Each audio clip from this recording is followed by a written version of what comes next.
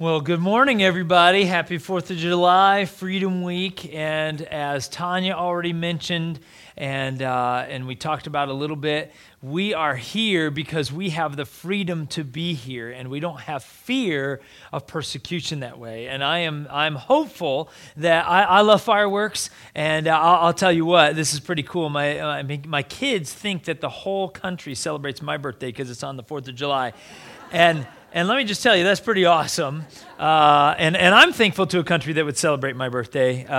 No, but in all seriousness, it's a great time because we have fireworks and we have cookouts and we have all the things that, just as human beings, it's just kind of fun to be a part of. But as Tanya said, remember this week that we have freedom and that people paid for that freedom. And let's just celebrate the freedom that we have and how it was given to us. Can we do that? This week. And so I pray that you would do that. Well, welcome to Northridge. Glad that you guys are here.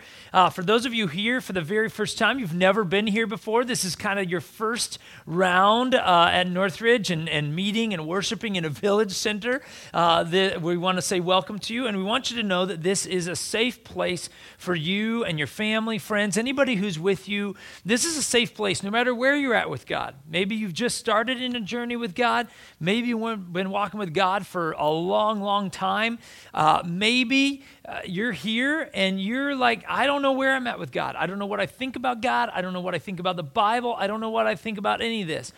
That's cool. No matter where you're at with God, we look forward to answering the questions, the hard questions, difficult questions about your faith, about God, about His Word, the Bible. And we hope that you will find that Jesus wants to be a part of your life and give salvation for your life and wants to just be a part of everything that you do. So we are in this series called Six Shifts, but before we get into that, I want to just ask you a question. Those of you that are here, have you ever asked somebody at work to do something? Maybe you asked them to send an email or to help you with a project or to do a project for you. Or maybe those of you that are parents here, have you ever asked your children to go make their bed or clean their room or anything like that, and then you find that a few hours later or a day or two later that you find yourself worrying about whether or not that thing got done, and so you have to go back to that person and say, so did you ever do that? Anybody else ever have this experience or have people in their life? Careful, if you raise your hand, that person might be sitting next to you, all right? Right? Now, let me ask you this. On the flip side of that, on the reverse side of that, have you ever asked a person to do something, again, a project or to get something done, and you just completely, as soon as you asked that person to do it, you forgot about it because you knew you didn't have to worry about it? You have people in your life like that? Well, let me ask you the question this. What is the difference between those two things? What is the one word that causes you to either worry or to not worry when you hand something off to somebody? What is the one word that changes the situation for you? That's right. It's the word trust. It's how much you can trust what's going to happen. Well, the reason I bring that up is today we're going to get into this next message in the Six Shifts. And today the story is all about trust. It's all about faith. It's all about being able to trust God in what He says and what Laura just mentioned about Him being a good, good Father. That He not only knows us, but has the best in mind for us. And so I'm going to read the story here this morning. It's about a boat and Jesus and His disciples. And so I'm going to read the story, and then we're going to go back, and we're going to look at different parts of this story. So very similar to what a lot of times we like to do, but we're going to learn some very important key things out of this about trust and about faith in God. So we're going to be in Luke chapter 8, if you would like to go ahead and turn there. Luke chapter 8, we're going to start with verse 22. One day, Jesus and His disciples said to His disciples, let's cross to the other side of the lake. So they got into a boat and started out. As they sailed across, Jesus settled down for a nap. Must have been Sunday afternoon, I suppose. But soon a first storm came down on the lake. The boat was filling with water, and they were in real danger. The disciples went and woke Jesus up, shouting, "Master, Master, we're going to drown." When Jesus woke up, he rebuked the wind and the raging waves. Suddenly the storm stopped and all was calm. Then he asked them, "Where is your faith?" We could say, trust. The disciples were terrified and amazed. "Who is this man?" they asked each other. "When he gives a command, even the wind and waves obey him." So from this story, we're going to learn 4 things that you and I, that we as human beings can trust if you choose to walk with God in this life.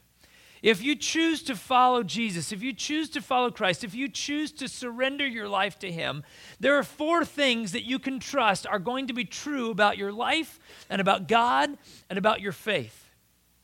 4 things that we're going to learn from this story. The first one is that we can trust that God is with us. We can trust that God is always with us.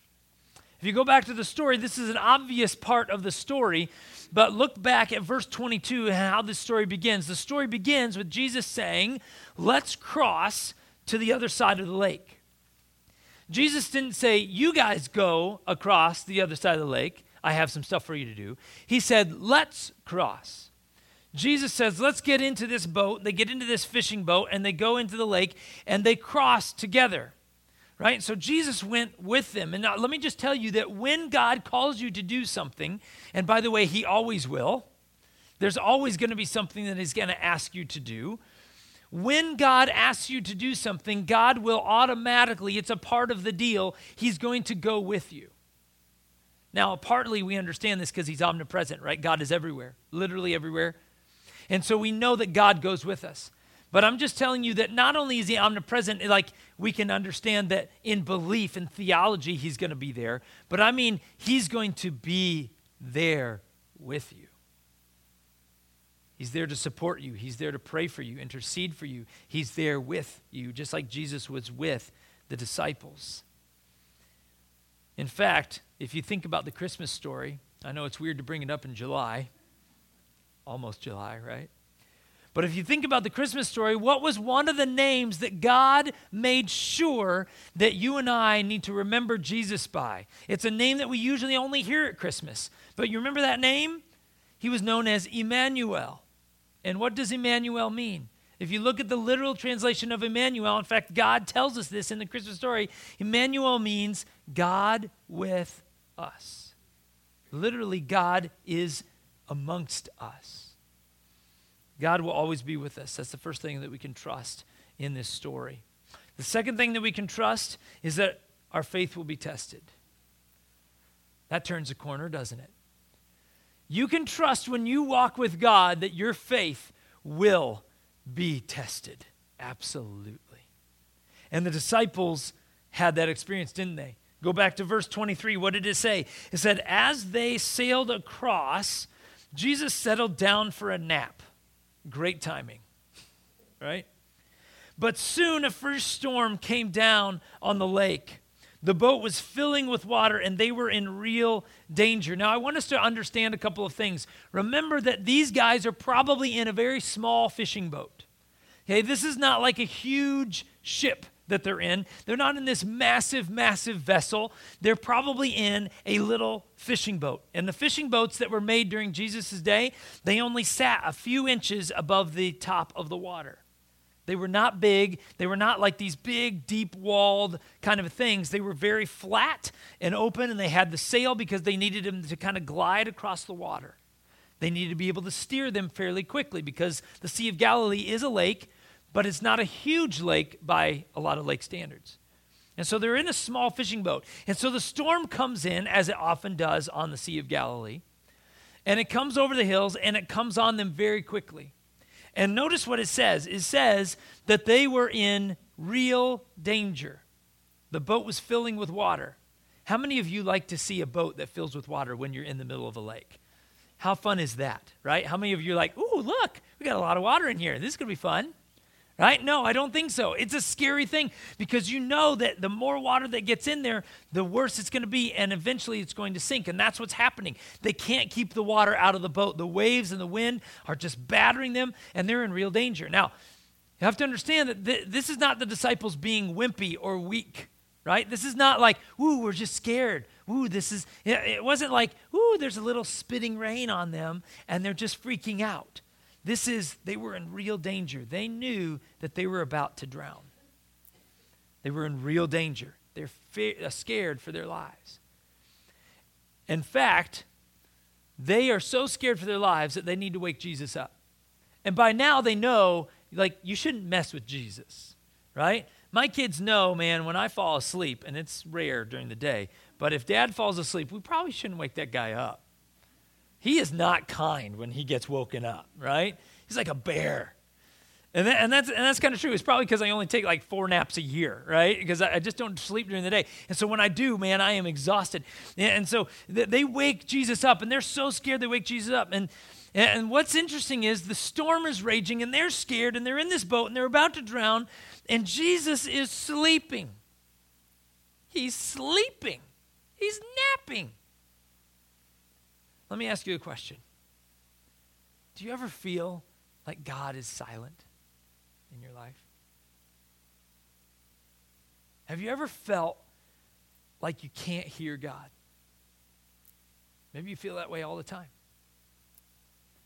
Do you ever feel like God is sleeping? That you're crying out to him, and you're saying, God, this is bothering me, this is horrible, this is taking me, this is destroying me. And it feels like your prayer hits the ceiling and comes back down to you. Does it ever feel like God is just, maybe he's there, but I'm not sure, or he's just silent, he's quiet, I don't know. Do you ever feel that way? I think the disciples felt that way. The storm's raging, they're about to drown, the boat is going to sink, and Jesus is just there, just going, shh. I don't know if he snored, but you understand. But he's out. And the disciples, in fact, let me tell you that this story is told in the book of Matthew, in the book of Mark as well, in addition to the book of Luke that we just read out of. And in the book of Mark, it's recorded that when the disciples wake Jesus up, you know what the question is that they asked? Now, in Luke, it was a little bit different, right? They said, hey, Master, we're going to drown. It's like a statement, but in the book of Mark, it's recorded as a question. You know what the question is? The disciples wake Jesus up and they say, Jesus, don't you care that we're about to drown? That's a little bit more powerful question, isn't it? Do you ever wonder if God cares? Have you ever thought that? I bet you have. I have. Have you ever questioned whether or not God really cares, not maybe about the world in general or about whatever, but does God care for you, like who you are? And what's going on in your life? Does God really care? Or is he just sleeping? I think that's what the disciples felt in this moment. But the truth is, our faith is going to be tested. It's going to be tested. It's not a question if. When Laura and I moved here to Dane County, we were following God's call on our life. It was, I can tell you, I'm being very honest about this. It was as clear as Jesus physically there with the disciples saying to them, let's cross the lake. It was as clear to me and to Laura that we had heard from God, and God said, you are going to move to Dane County and you're going to plant a church, a new church. The only difference was we didn't have to cross a lake. We had to cross North Dakota and Minnesota and part of Wisconsin. And instead of a boat, we used a moving truck. A terrible one at that, by the way. I won't tell you what company we used, but man, don't rent from them. But we used a moving truck, and we came here, and we were following God's call to come to Dane County, Wisconsin, and plant a church. We didn't know where. We didn't know what we were doing. We still don't. It's all good. We came not knowing, and so we were following God's call. But let me just tell you that our faith, we didn't realize was going to be tested. Because we got through church planning assessment, that was a miracle. I'm not going to go into that story. I think I've shared that once before on a Sunday. Okay, that was a miracle that we got through that. But we got through church planning assessment. So we move here. We've been given the okay to come here and do this. And so we move here and we're here. And part of the deal was when we moved here from the district, from the denomination that was supporting us, is they said, we'll keep you afloat financially, but you have to find a job when you get here. So we're going to keep you going for a little while, but then as soon as you get here, like the first order of business is you find a job, and then you can also continue to start this work of starting this church. But you have to support yourselves. Totally fine. We were totally cool with that. The problem was we got here and we took that first week, to get unloaded and kind of get settled and all kinds of stuff that first few days. And then I started going out and I started filling out applications and I started looking for a job. And I was kind of thinking, maybe a couple of weeks, maybe a month or so, because God called us here. This is going to be great. He's going to line it up. It's going to be a cush job where I just sit there and manage people. No, I'm just kidding. I didn't think that. Totally kidding. I didn't think that. But I did think coming in, God called us. God's paving the way. Here we go. The lake's going to be calm. It's going to be sweet. You know what? First few weeks, I was like, okay, maybe not as easy as I thought. A couple months go by. I'm starting to kind of wonder. 3-4 months go in, and I'm starting to feel like I can't do anything. 5. Going to the 6th month. It took 6 months for me to find a job. And I'm talking about applications, and I couldn't even get in the door. I couldn't even get an interview. That's how good I can do, guys. I can't even get an interview. And I'm making fun of it now, but at the time it was not fun. I really, honestly, as a man and as a person who needed to support my family, I felt like a squash bug. That's the honest truth. Those of you that have lost jobs and gone through this, you know what the feeling is like. It's like, man, I'm not worth anything. I'll be honest, I began to question myself. I began to question God. I began to question that call that was so clear. Like God said, you're going to Dan County, you're going to plant a church. And I began to question, not like seriously like God is not there and God's not good. I didn't kind of get to that level. But I started to doubt. I started to wrestle. I started to want to say, God, are you sleeping? There's a storm here. You remember? I need to have a job. Like there's no church. What are you doing? You got us here. I'm here. Let's go. And I started to, and it tested our faith. Laura and I had many conversations in those 6 months, especially the end of those 6 months, those last 3, 4, 5, 6 months. It's hard. Your faith will be tested when you walk with God. Whether it's from the devil who wants to get you away from God, or whether it's ourselves just doubting. Our faith will be tested. There will be times when we hit times in our lives where we go, God, are you there? We can trust that our faith will be tested. Just like people in the Bible, David, think of Moses, think of Daniel, think of all of the disciples. Every one of them, their faith was tested very intensely. So we can trust that our faith will be tested, but we can also trust that God will always be there. Third thing that we can trust that God is in control. We can always trust that God is in control. Even though it doesn't always seem that way, we can trust that he is. Go back to verse 24 and look at this part of the story. The disciples went and woke Jesus up, shouting, Master, Master, we're going to drown. Or according to the book of Mark, don't you care that we're going to drown? When Jesus woke up, he rebuked the wind and the raging waves. Suddenly the storm stopped and all was calm. Now I want to ask you a question. Theologically, what we know of Jesus, what we know of God, let me ask you this question. Could Jesus have stopped the storm before they woke him up? The answer is yes. Jesus can snore and stop storms at the same time if he needs to. I can't walk and chew gum, but Jesus can definitely do that, right? Jesus can do that. Let me ask you this. Could Jesus have stopped the weather pattern before it started like the day before? Yep, he could have. Could Jesus have said, you know what? We're going to actually go across the lake a few hours early because there's this storm. You guys don't know about it, but it's going to barrel down and it's going to scare the craziness out of you. All right? And so we're going to go early, or we're going to wait a little while. We're going to cook some brats, shoot a couple of fireworks off, and then we're going to go across the lake. Could Jesus have waited on the time? Sure, Jesus could have done any of that, couldn't he? He could have done any of that. It's very possible. He can do anything. The point is that even though the disciples thought that Jesus was not in control, he was in control the whole time. Didn't seem like it, but he was in control the whole time. In fact, let me make this really practical. Let me go back to the story of Laura and I. So we're here 6 months. It takes 6 months to get that job.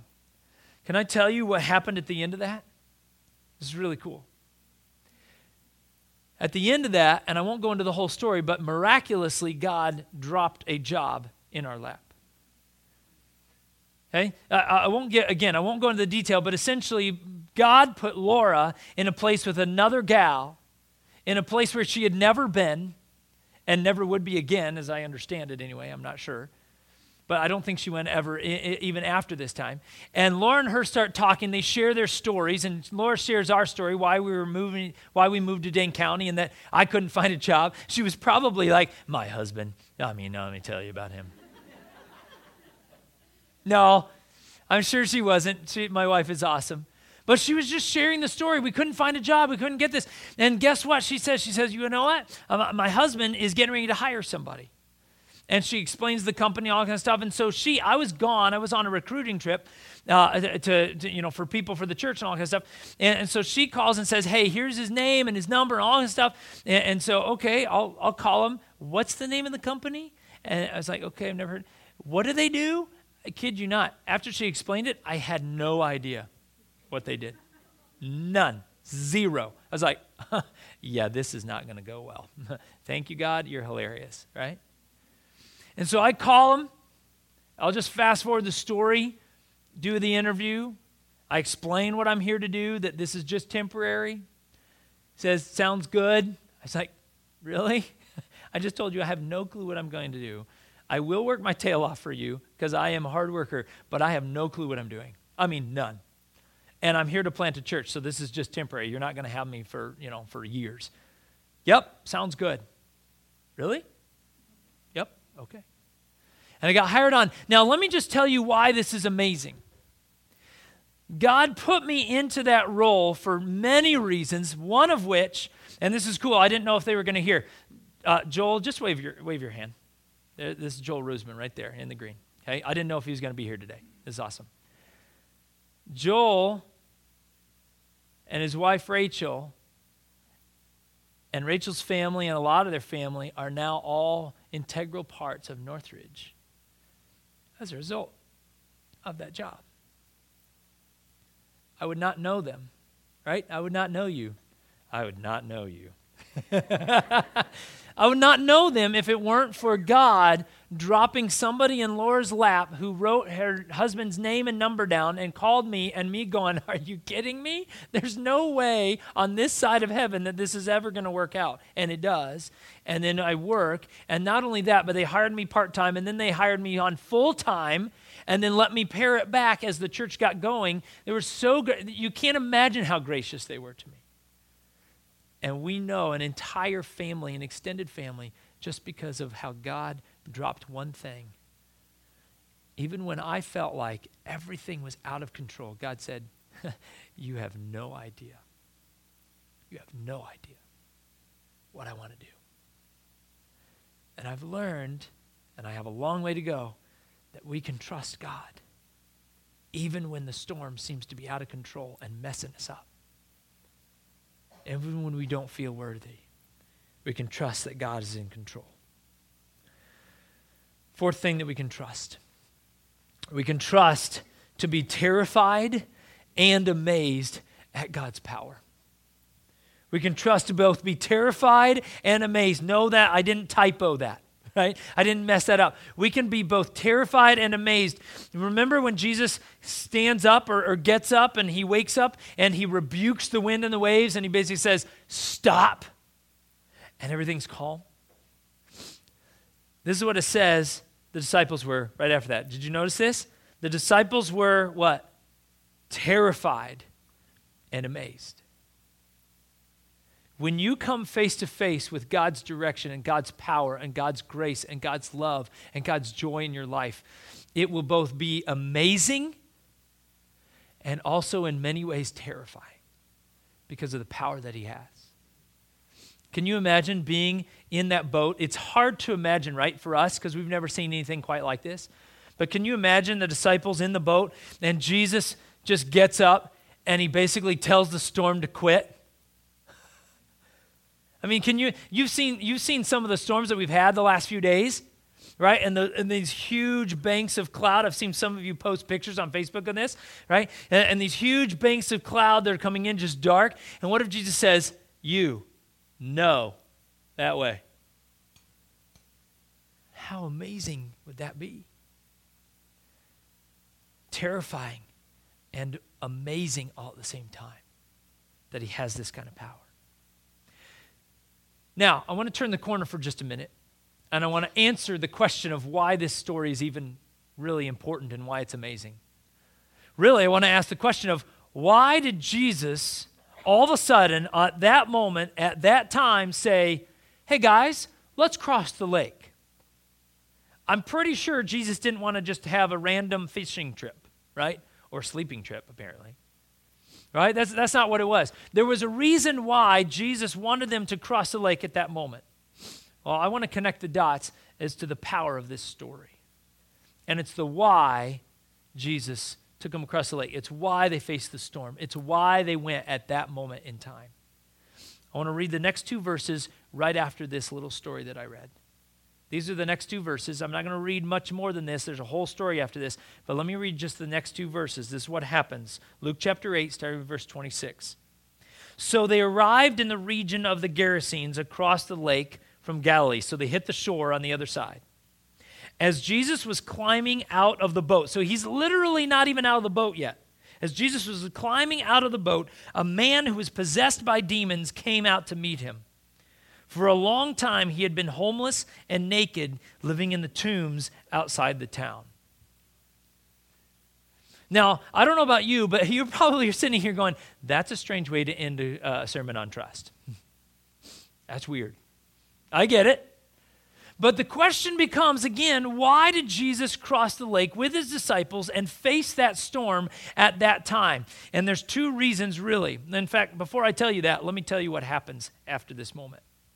So this demon-possessed man comes up all crazy. He doesn't have any clothes on. He's naked. And the reason is because he's so possessed that he cannot physically do these things. He cannot hold a normal life at all. And so this demon-possessed man comes up raving and raging and whatever he does. And that's why he had to live apart from the town. He could not be a part of his family, anything like that. So he comes up raging and doing all this stuff. And Jesus casts the demons out of the man and into this herd of pigs. I'm just telling you, that's what happens. And so all of a sudden, the guy is like back to normal, right? He's kind of back to himself. He's in his right mind like that. Jesus says the words, boom, just like the storm. And so this guy is healed. And now this is a big deal because this guy was struggling to survive, was struggling to live his life. There's probably no way that this guy could really even find food, and it was just whatever he could scrounge up, whatever he could find. Nobody's going to be around this guy because he's dangerous.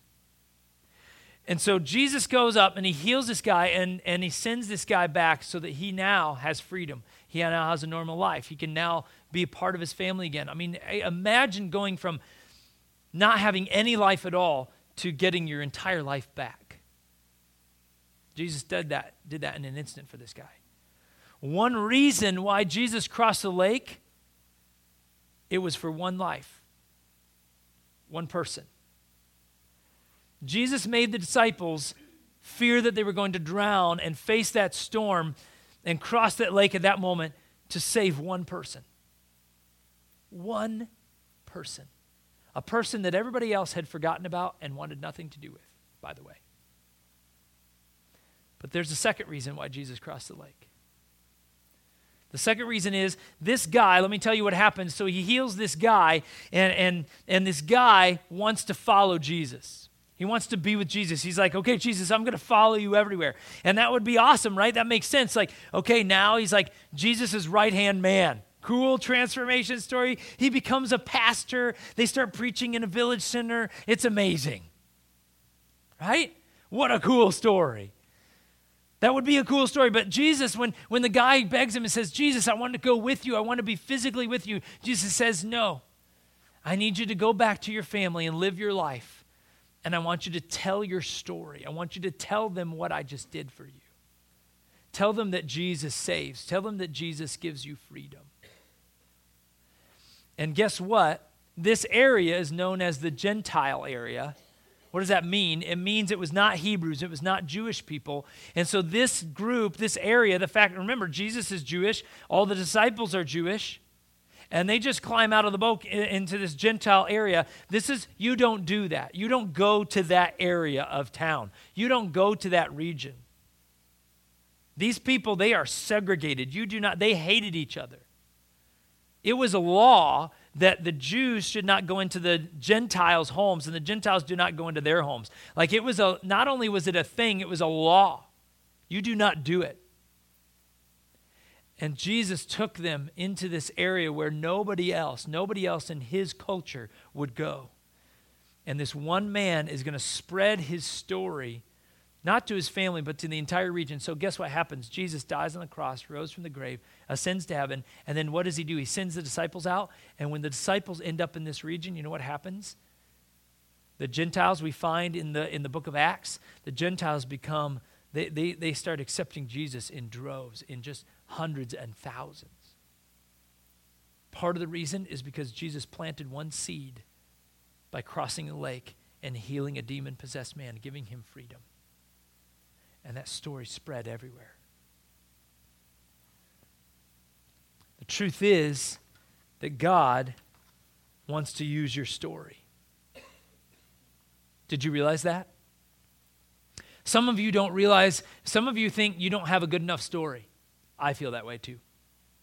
Because I didn't have this dramatic story that came from, this, and I was once this, and I was horrible, and all these things, and I was, and then God transformed me in this one magical, amazing moment, and I've heard those stories. I have friends that have those transformation stories, and I don't know about you, but when I hear those stories, I'm like, wow, God did an amazing, miraculous work in your life. I'm not saying that he didn't in mine, because he did.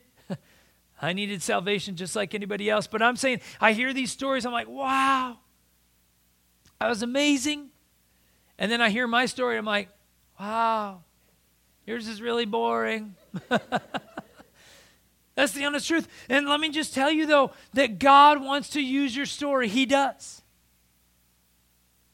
He wants to use your story. He wants to use your story to impact people for Christ. He wants to use your story to show people that God loves them, that God has always loved them, that God will always love them. He wants to use your story to do that. It's not a question of if, it's a question of how. But here's the key. God needs you to trust him.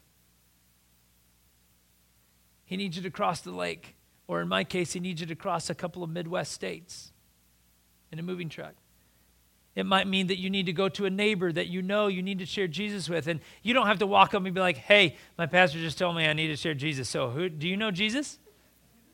That's not going to go well.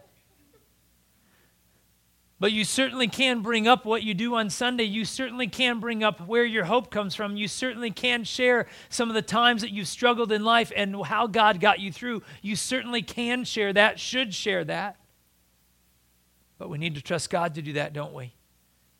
Because it's hard to bring those things up. It's hard to cross the lake. It's hard to go through the storm. But the key is trust. No matter whether we're doing good or whether we're going through something that's very difficult, the key is that we trust. Kind of like this woman that I want you to see this video. Her name is Jordan. Take a look at her story.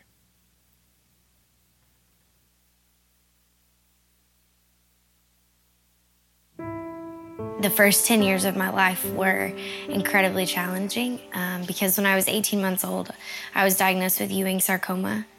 So the doctors decided that the only way I was truly going to be able to survive was amputating my left leg. Since I was diagnosed with cancer at such a young age, and the treatment that I was given really takes a toll on your body, and A lot of women can't have children after that, and I was one of those women. For the first time in my life, I think it hit me, and I really understood that I was going to be missing out on something that I had dreamed about my entire life. I was always afraid that no man would accept me in a way that a wife wants to be accepted, physically, intimately. That was a huge deal for me because I was now dating this man who we were talking about marriage and looking at him and knowing that I lacked something that he wanted was detrimental to the way that I saw myself. My husband and I were married, and on the 4th month, I took a pregnancy test, and I was pregnant. In the 5th month of my pregnancy, I was told by a doctor that I had a heart condition that was critical, and that if I did not abort my child, that it would claim my life. I have never felt so confused, so bitter, so afraid in that moment because I was terrified. I didn't want to die. And this was my child, and I knew that it was my duty to protect her the way that the Lord had sheltered me and protected me for so long against everything that the world had thrown at me. And so we decided that we were keeping Ellie, my daughter, even if that meant me not being alive. We were going to trust God every single minute of every day.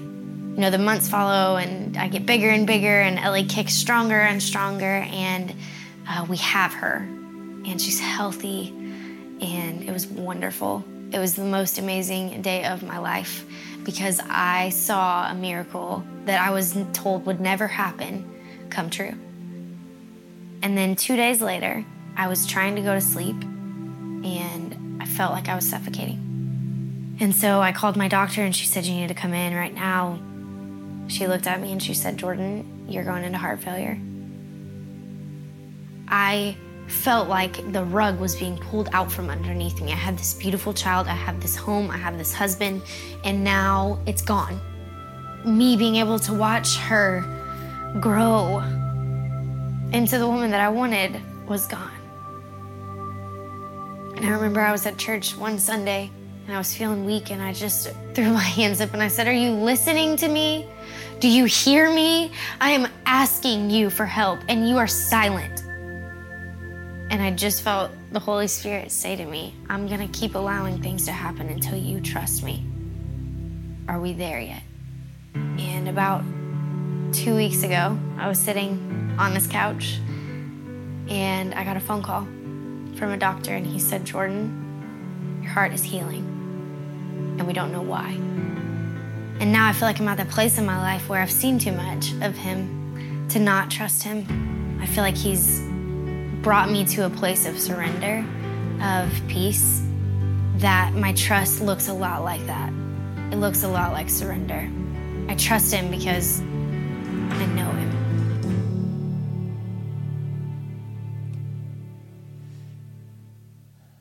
Trust.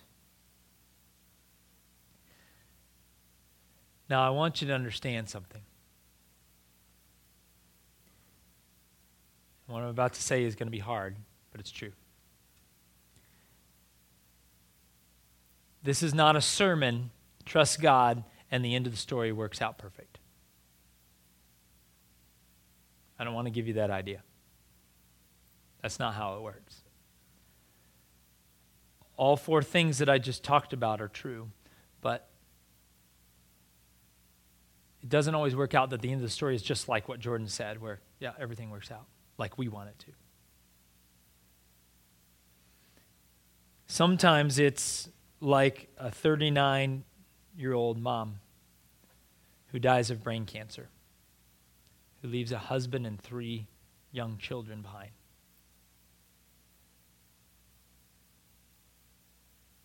With a family that was praying for her like crazy. That's a storm that actually does end up by taking the life. I know that woman because that woman was my aunt, my mom's little sister. And I remember how powerfully still to this day it affects us. She passed at 39 years old. That's 2 years younger than me. This is not a sermon where you trust God and he gives you the end of the story that you need, that you want. But I will tell you that the 4 things that I told you are true. You can trust that God is always with you. You can trust that your faith will be tested. You can trust that God is always, always in control. Always. And you can trust to both be terrified, but also amazed at God's power. God wants to do amazing things with you, through you. But I can tell you that the key, just like we started this message, remember the question I asked about those people in your life that you can trust? That's what God is looking for from you. He's looking for that deep faith, the roots that go so deep that God knows I can trust them. They will follow me no matter what. So I'm going to ask you one question. It's actually the question, I didn't have to come up with it. It's Jesus' question. It's Jesus' question to the disciples in that story. And the question is, where is your faith? Where is your faith? Where is your faith? Where's your hope? Where's your trust? Where's your direction for life? Where's your faith?